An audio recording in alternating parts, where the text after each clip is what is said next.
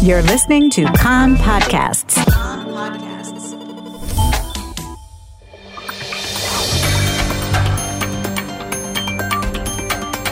You are listening to the English language news of Kan, the Israeli Public Broadcasting Corporation. Good afternoon. It's 2 p.m. in Israel, Sunday, March the 22nd, 2020. This is Nomi Segal with the top news at this hour.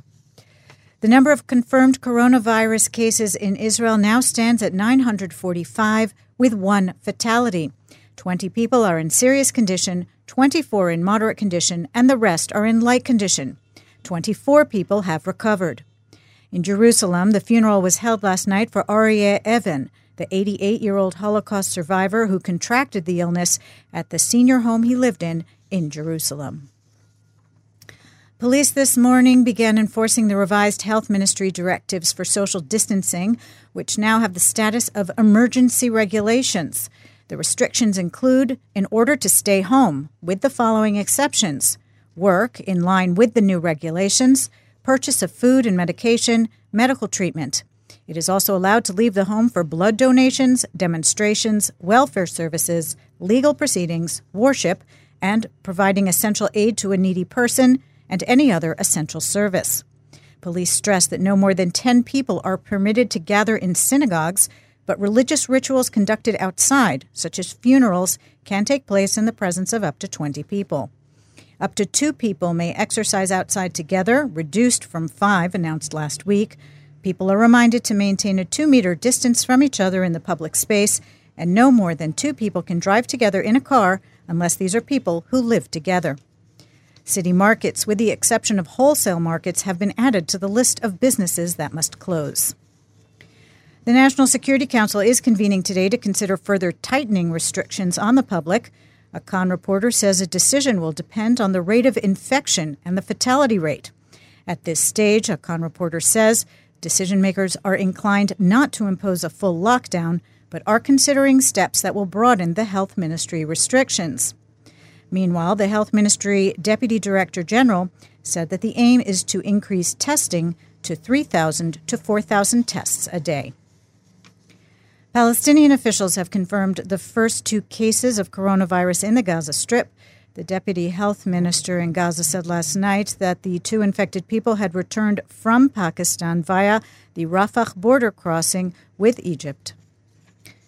Due to the coronavirus pandemic, the unemployment rate in Israel has gone up and currently stands at about 16.5% compared to 4% before the crisis. In the past 12 hours, there was a significant slowdown in the number of newly unemployed who registered with the Employment Bureau. Since the beginning of March, more than 500,000 Israelis lost their jobs.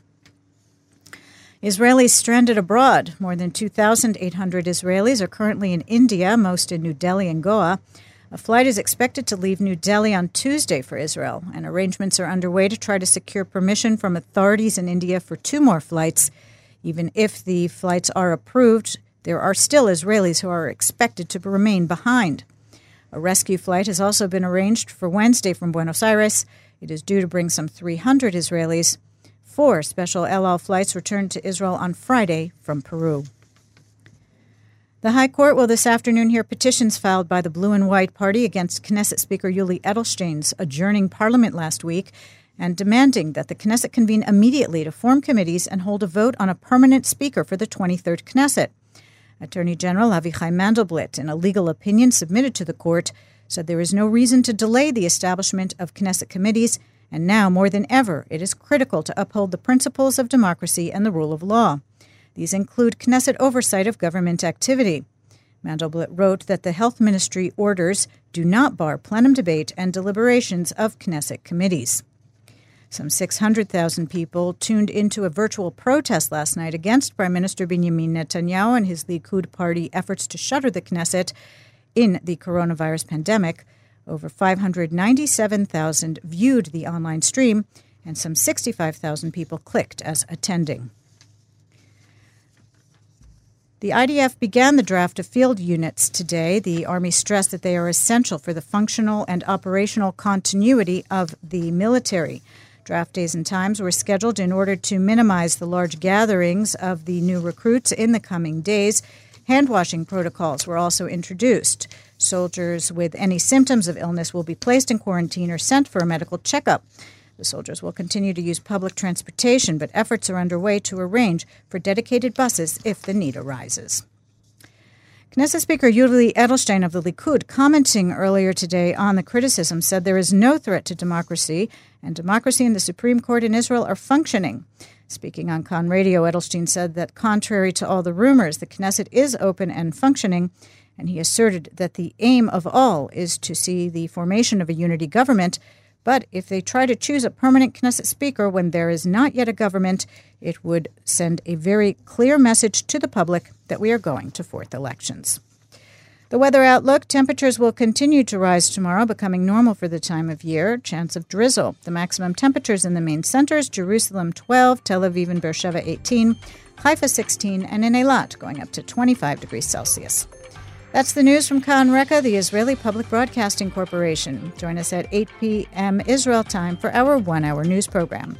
You can find us at 101.3 FM, the Khan website, Spotify, and the Khan English Facebook page.